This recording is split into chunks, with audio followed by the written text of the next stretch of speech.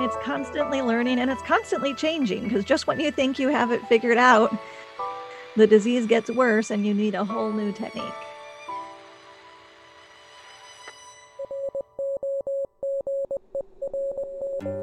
Hi, I'm Bobby. I'm a certified caregiving consultant and a certified caregiving educator. I also lead a caregiver support group in my local community. And I'm her husband, Mike, and I'm a certified caregiver advocate and a certified music therapist. And this is Roger That, a podcast dedicated to guiding you through the heavy haze of dementia. Here, we focus on the caregiver, offer our practical insights, and share some emotional support. And we might even share a laugh or two, because we all know laughter is the best medicine. And don't forget the wine, Mike. Speaking of best medicines, right? You got that right. So we've mentioned in the past about my dad's diagnosis when we got his medical records. It mentioned Lewy body dementia. And we were both shocked at that and really didn't know what it was. And we had to go do some research as to what that was. Well, I was somewhat aware of it. I had heard the term before, but we were dealing with so many comorbidities at the time that I didn't go into it any further.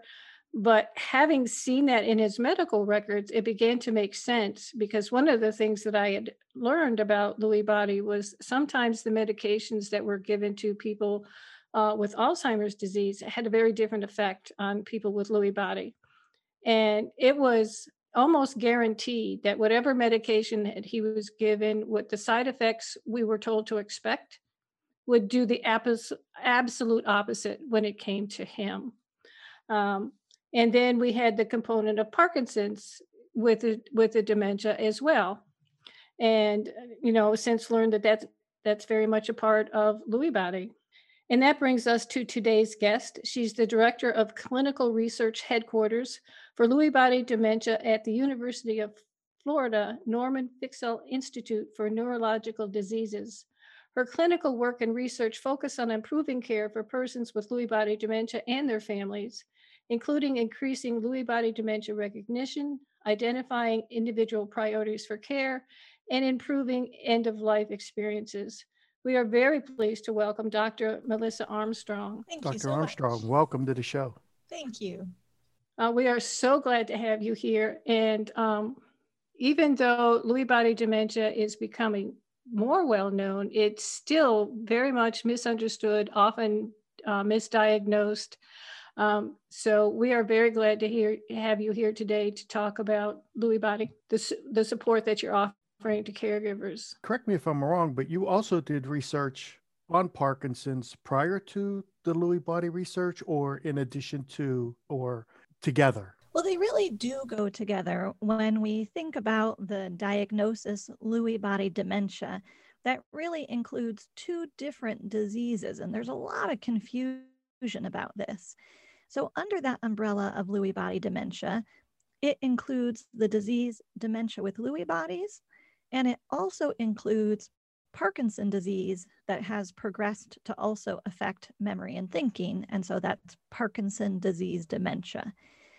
And the difference is that in Parkinson's disease, most people will start with the physical problems, the stiffness, the slowness, often tremor, but not always tremor, walking problems.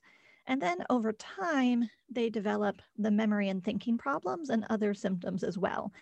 But in Parkinson's disease, the memory and thinking is later.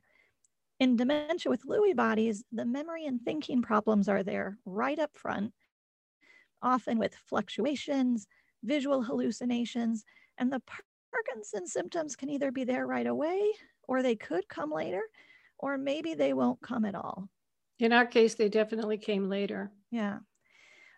So there's a really tight link between the different parts of Lewy body dementia. And in fact, some specialists will argue, well, it's all just a form of Parkinson's.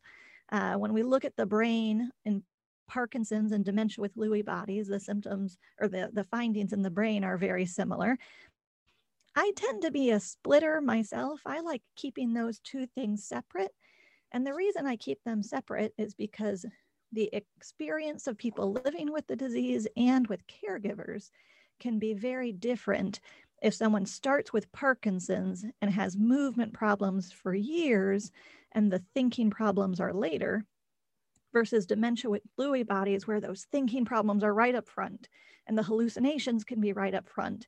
And those are really driving a lot of the issues at home as opposed to those physical symptoms.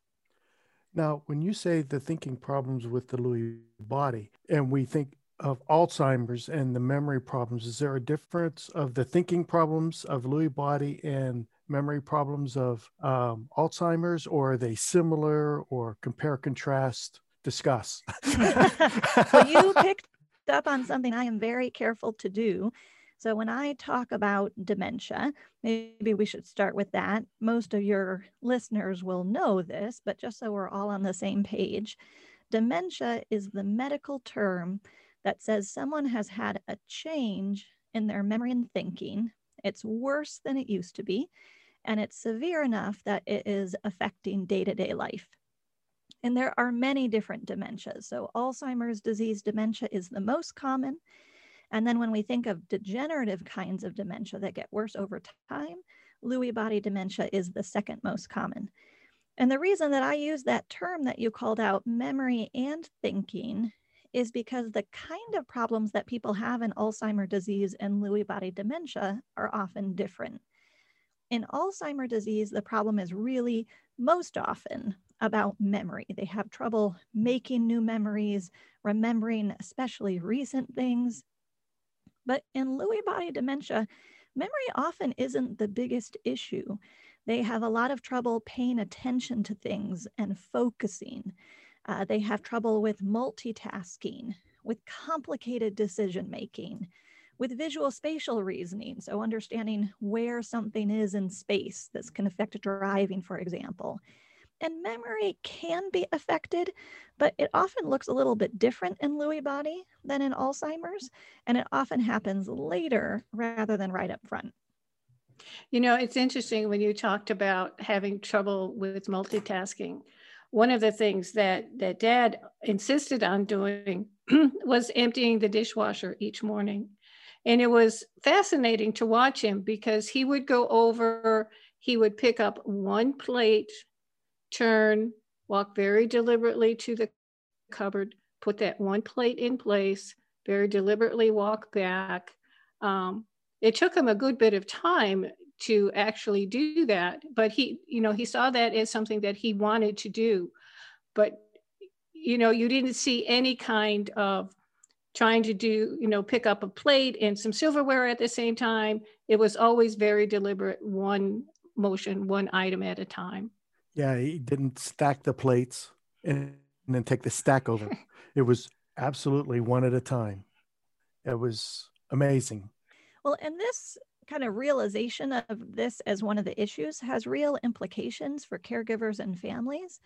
So one of the things I say, especially in the context of mild cognitive impairment or mild dementia, where the person living with dementia is still really involved in conversations and decisions but needs help, is that when you are going to have an important conversation with your loved one and a person with Parkinson or some form of Lewy body, you want to get rid of every distraction. No phones, no TV, no radio, because concentration and attention is the real issue. So if you need to talk about something big, a major decision, moving, something like that, you want to make sure that you're giving both of you the best chance possible. So quiet room, no distractions on, eye contact, sitting to talk about that specific thing. That is going to make you a lot more likely to be successful than if you're having a conversation as your phone rings and the TV is playing in the background. Someone with dementia with Lewy bodies or Parkinson's disease just isn't going to be able to do that well. It's interesting. That's one of the things that I call Mike out on a number of occasions. When I'm talking to him, I don't want him to all of a sudden jump up and turn the TV down or fix a curtain or something like that. He'll say, I can hear you, but it's important to me to have that focus, that eye contact. It seems really natural for him to do those multiple things while It's one of the things that we've discussed over the many years we've been married. So what's that say here now that we're having this discussion? Just wonder. Well, multitasking is a bit of a myth for all of us. We don't really multitask. We just quickly kind of shift between two things, but that shifting becomes really hard for people with dementia. So we might be able to manage it to varying degrees of success, but people with dementia probably can't manage it at all. And so we need to find strategies to help them optimize what they are able to do. Well, we know that Roger was very focused at whatever it was. There were times when he would sit down and he would want to talk about his life in Italy, and I would listen to it because it was rare and I enjoyed it.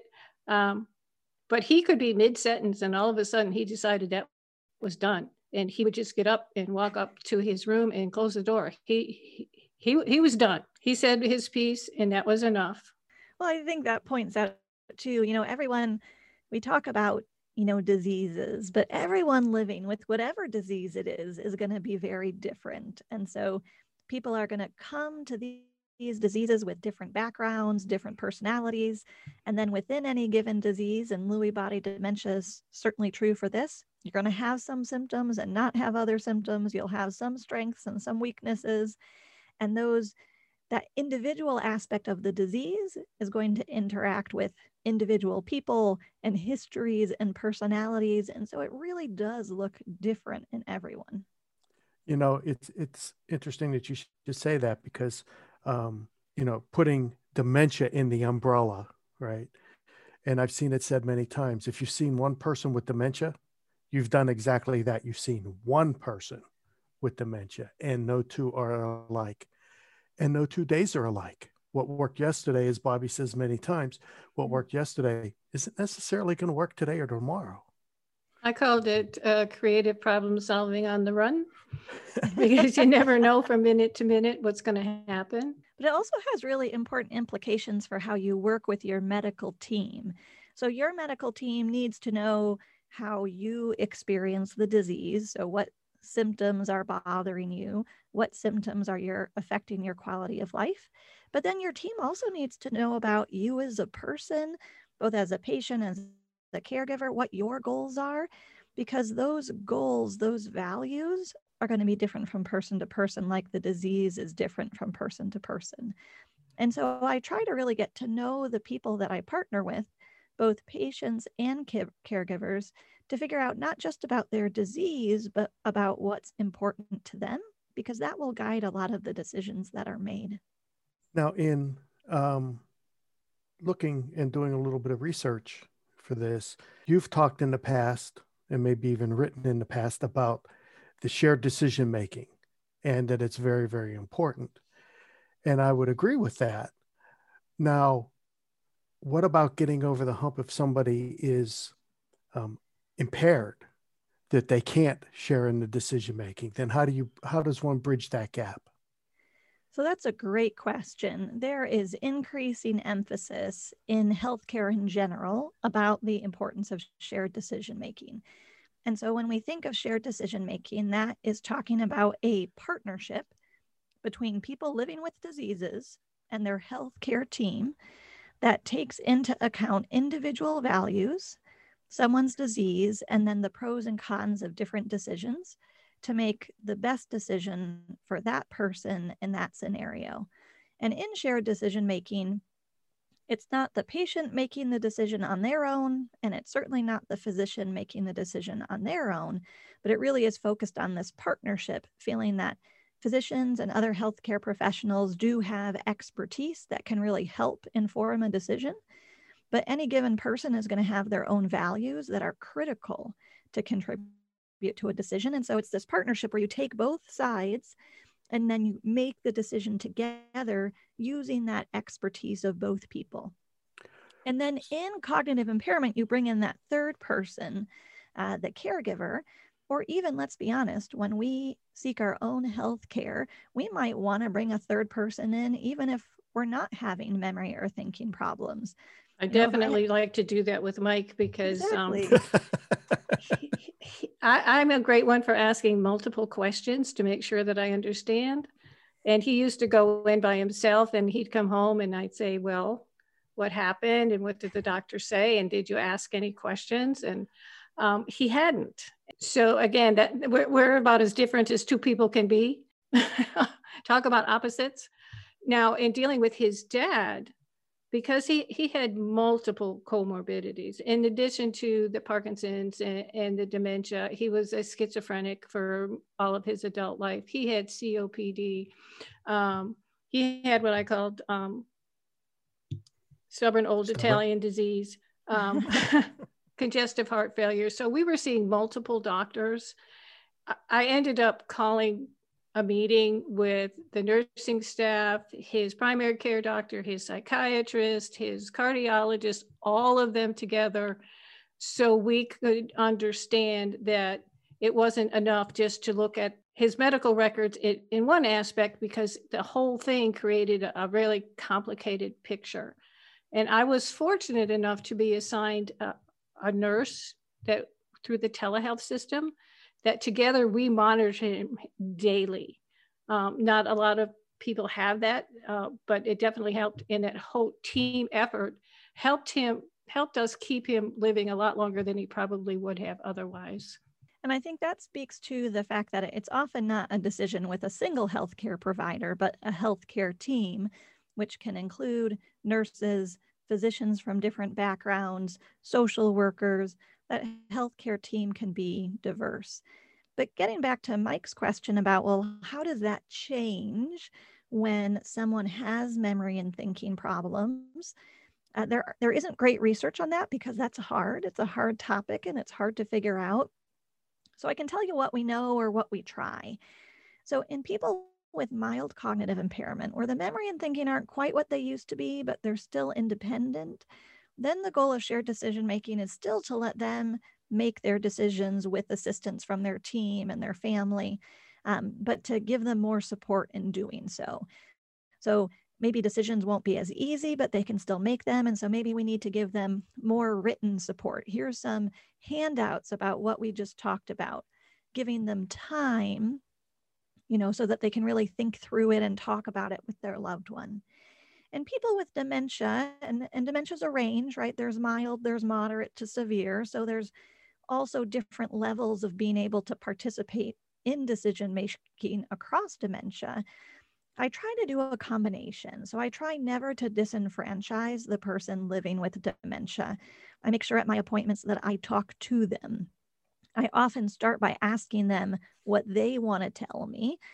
Even if their caregiver is going to give me most of the history, I want to make sure that they can participate in the visit to the extent that they can. And then I try to talk through any decisions in simple terms so that they can participate to the degree that's possible. But often, especially in moderate to advanced stages of dementia, it's really the caregiver who's doing most of the decision making, hopefully largely thinking about what would my loved one want.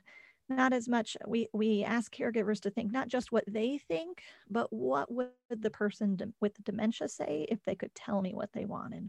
I think we need to clone you. Your approach is I think what all of us, caring for somebody with one of these terrible diseases would like to see. I can guarantee you, if you asked my father-in-law, about what he thought, he'd say, "She worries too much. I'm fine." He would. That's a direct quote and probably spot on quote. Yeah. She worries too much. I'm fine. When he was in the hospital, you go take care of the sick people. I'm okay. I can take care of myself. So having that conversation with him would be a true with very little, if any, fruit. He was absolutely spot on with hiding symptoms, no matter what they were. He slipped and fell in the bathroom. He had cracked rib. He insisted there was no pain. He might have a severe sore throat and it didn't hurt. watching him walk into the hospital for a doctor's appointment, you could see him immediately stand up straight, push that walker to the side, and transform into what he wanted someone to see him as, rather as to what he actually had to live with. And it was exhausting for him. So by the time we got back in the car, he was ready for a meltdown. So this is another thing we commonly see in people living with dementia that is really important for the caregiver to know, is that we don't know exactly how it happens, but people living with dementia can really kind of rally themselves for short periods of time. And I don't think it's totally conscious. It's just something that we're able to do. Like, we're able to kind of overcome it for a short period of time, whether that is a couple-hour doctor visit or a couple-day family visit. But then usually after that, they will pay for it, and then the close caregiver will pay for it too. Oh yeah. That was so much. It's so hard on families. This can happen with family visits. So, you know, the caregiving spouse, this is often a scenario for the caregiving spouse. You know, they're at home, it's so hard day to day. It's such a trial. The kids come in for Christmas. The person with dementia perks up and they're like, Mom, like, Dad looks great. What are you talking about? Right. He looks great for those 2 days. The kids go home and bam, you know, it's terrible as they kind of, it's the letdown afterwards. This is something we see. We don't know exactly how the brain does it, but it absolutely happens. So very relevant for the holidays coming up. Thanksgiving, Christmas, you know, the person with dementia can look really good for a couple days, but then usually afterwards, it's horrible for a couple days. And it helps to have other family members understand that. I'm so glad that you're talking about that, because very often, you know, I'm on a lot of caregiver Facebook pages and Twitter and all of that. And so often caregivers who really don't understand what it's like, that's most people when they take this on originally, get very confused by this and sometimes question whether or not the person is faking or trying to make it look worse than it actually is, or that the caregiver is exaggerating, which leads to problems within the family. Yeah. It's completely unconscious, I think, on the patient's part. It's something we can just all inherently do, you know, put on a good show for a short amount of time. And kind of hide some of the things, but it does cause a real problem with families. I did once, this was a real issue in one family I took care of, someone with Parkinson's disease dementia. The husband was the caregiver and the wife had the disease. And he was pretty much at his wit's end, and his children, who always thought he was overselling what was happening a bit, agreed that they would take care of their mom for a weekend. And it completely changed their view of what was going on at home. They came out of that eyes wide open. It was kind of not just a visit. So it was more like a normal day or a normal week. The dad went away, I think maybe even for a week on a respite vacation. And when he came home, the kid said, "We are so sorry. We always thought that you were overstating what it was like at home. And now we haven't just come by for an afternoon. We've been here for a week and now we see it." And it totally changed their attitude. But not every caregiver has access to that, where they can bring family in for a full week and go away and have them experience what it's like to be a caregiver. I now recommend that people use that wonderful record video on their smartphones and share those moments with family members. Because that's one of the things we actually did with Mike's dad at one point. The doctors weren't seeing what I was seeing. And so I said, "What do I need to do? Videotape him." And the doctor said, why don't you? And we did. It was a little more complicated then. Had to set up a tripod and everything, but. The big 15-pound camera, right? Yes. It's a trick I like too, especially for movement problems that come and go. So they're never happening when the person comes to see me. The cell phone can be a powerful tool these days. Yes. Can we talk a little bit about the hallucinations that come with Lewy body? So in Lewy body dementia, one of the things that makes it different from diseases like Alzheimer's disease dementia are the hallucinations and delusions. So a hallucination is when someone typically sees something that isn't really there. There are other types of hallucinations, auditory, where people hear things, tactile, where someone thinks someone's touching them and no one is touching them. But the most common hallucinations are visual. And in Lewy body dementia, they're usually formed objects. So bugs, pets, people. And then a delusion is when someone believes something completely that is not true, and absolutely nothing can convince them to the contrary. And there are some delusions that are particularly common in people with Lewy body dementia. So they will think, for example, that a spouse is cheating on them, or they will think that someone is stealing from them.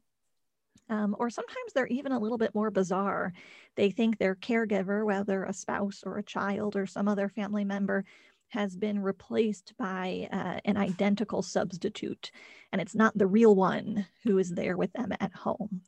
And all of these are extremely challenging for family and caregivers, because in early Lewy body dementia stages, you might be able to help someone understand that these things aren't real or that their brain is kind of playing tricks on them. But in later stages of Lewy body dementia, there is absolutely not a single thing that you can say that is going to convince them that this isn't real. And if anything, they're just going to get very angry with you. They're going to think you're not seeing things right, or you just don't know, or you're lying. And so these really don't respond to persuasion most of the time. What I try to tell people now that I know more about it is the brain is a really wonderful storyteller. And if you compare this to a very vivid dream where you woke up terrified, how real that was to you, we are cognitively well enough to understand that that's not real. But when it's the dementia brain, that is the absolute reality. And exactly what you said, I try to teach people, if you try to convince them that's not true, then they're going to suspect you. Yeah. Can you recommend a technique to deal with that? I read or I saw on Facebook where somebody did, felt exactly that her husband had been replaced, that this wasn't the real husband. And this man was aware enough to say, well, I'm going to go find him and I'm going to get him out of here. Is that something that you would recommend, or is that a reasonable way to deal with something like that? Yeah, I think I found that there isn't one technique that is going to work in every scenario. And so there is some trial and error for any given family in figuring out what's going to work best, at least for now, in this scenario. Sometimes early in Lewy body dementia, when things are mild and people still have some insight, you can talk about how it's not really there, and they can respond well to that. And that can, in some ways, even be reassuring that, okay, I know this, there really aren't bugs on my floor. But as it goes on, that trying to tell them it's not real will stop working. They just won't believe you, as you said. It could make them more agitated. And so there are different strategies that people can try. So one is kind of going along with it, like you said, and trying to fix the issue, say, well, I'll go find the real one. Distraction is one of the techniques that's recommended, trying to get them to focus on something else. If it's a visually based issue, they're seeing something that's not there. Sometimes there actually really is something there that the brain is misinterpreting. So if someone at night, for example, always thinks there's a person in the room, and what it is a robe on the back of the door, get rid of that robe, or have night lights on so that there are more visual cues. Sometimes when those delusions are really bad and they center around the caregiver, really the best thing is to get the caregiver out of the situation. I hopefully for just a short period of time, but sometimes for a longer period. So I've had spouses who were convinced their spouse was cheating on them and very upset and sometimes physically aggressive. because they were so upset that their wife of 50 years was cheating on them. And so really the best thing in that scenario was her getting out of the house. Her daughters came over. It removed that for a while. He calmed down, and then the brain kind of moved on and she could come back. So you can kind of go along with it and then deflect it. You can distract them with other things so the mind kind of goes on a different path. If there are underlying issues like visual stimuli, curtains, robes, darkness, try to address those. And then sometimes it's a matter of time getting people out of that scenario for hopefully a short period of time and letting the brain kind of reset. Interesting. Very, very interesting, especially aha moment, the robe. Who would think? But yeah, it's one of the things that Bobby has presented many times in some of her presentations is, people don't want to get changed because their vision is impaired, and they open up the closet and they see all these things. And if you reach in, they start moving and they recoil because with their impaired vision and the impaired intellectual part, that's scary. And so they don't want to go anywhere near the closet with the monsters, right? Like the little kid. So very interesting, the bathrobe. That's something I hadn't thought of. So sometimes it is those practical solutions of, okay, then they can't go in the closet with all those confusing clues. So picking out an outfit and laying it on the bed the night before or something like that. That's exactly what Bobby recommends. Yeah, it's a lot of brainstorming. Yeah. Well, I often tell people, people have asked, would you do it again? And I said, I absolutely would. And I wouldn't make the same mistakes, but I'd make new ones. Yeah. Because there's no one way to do it. That's right. And it's constantly learning and it's constantly changing, because just when you think you have it figured out, the disease gets worse and you need a whole new technique. Now, as we wrap up very quickly, you're a contributor to the Neurologist is In blog on the Neurology Now website, correct? I've done a few different, I write for patients and families, and that is one of the places I've done that. Super. So what we're going to do is we're going to put links on our webpage so people can, from the Roger That webpage, get back to you and what's going on with you. And Dr. Armstrong, it's been an absolute joy having you on the show. Thank you so much. It's my pleasure to be here. And thank you from me as well. One of the notes that I took down that I hope people really pay attention to is when you're dealing with somebody with dementia and something like Lewy body, is make sure that there's no distractions in the room, and speak directly. I also try to tell people to use smaller words. Some of us have very sophisticated vocabularies. That would not be me. One of the things that she clarified for me that I found very interesting, and hopefully our listeners got this, was the memory issues versus thinking issues. And the thinking issues have to deal with the decision-making, whereas the memory is exactly that. They can't remember things from minute to minute, hour to hour, day to day. So that really clarified memory versus thinking. And the hallucinations, hearing something, seeing something that's not there, as was the case with my dad, as opposed to delusions, where you absolutely believe something is true. And no matter what, they believe that that is true. So those two clarifications I found very, very valuable to myself. And hopefully our listeners got that also. Again, Doctor, thank you so much for being with us today. You can find more information about Dr. Armstrong on our show website at rogerthat.show. This has been Roger That. I'm Bobby. And I'm Mike. And we are dedicated to guiding you through the heavy haze of dementia. So please subscribe to the show, go to iTunes, post a review, and follow us on Facebook and Twitter. If you have a question or issue you'd like for us to address, please post on the Roger That Facebook page. To find out more about us, head over to rogerthat.show. That's Roger, RODTHAT that.show. Missing Link is a proud partner of Hearing Charities of America, a nonprofit organization that supports those who are deaf or hard of hearing. You can find out more about HCA on our website or go to hearingcharities.org. Roger That is produced by Missing Link, a media podcast company dedicated to connecting people to intelligent, engaging, and informative content.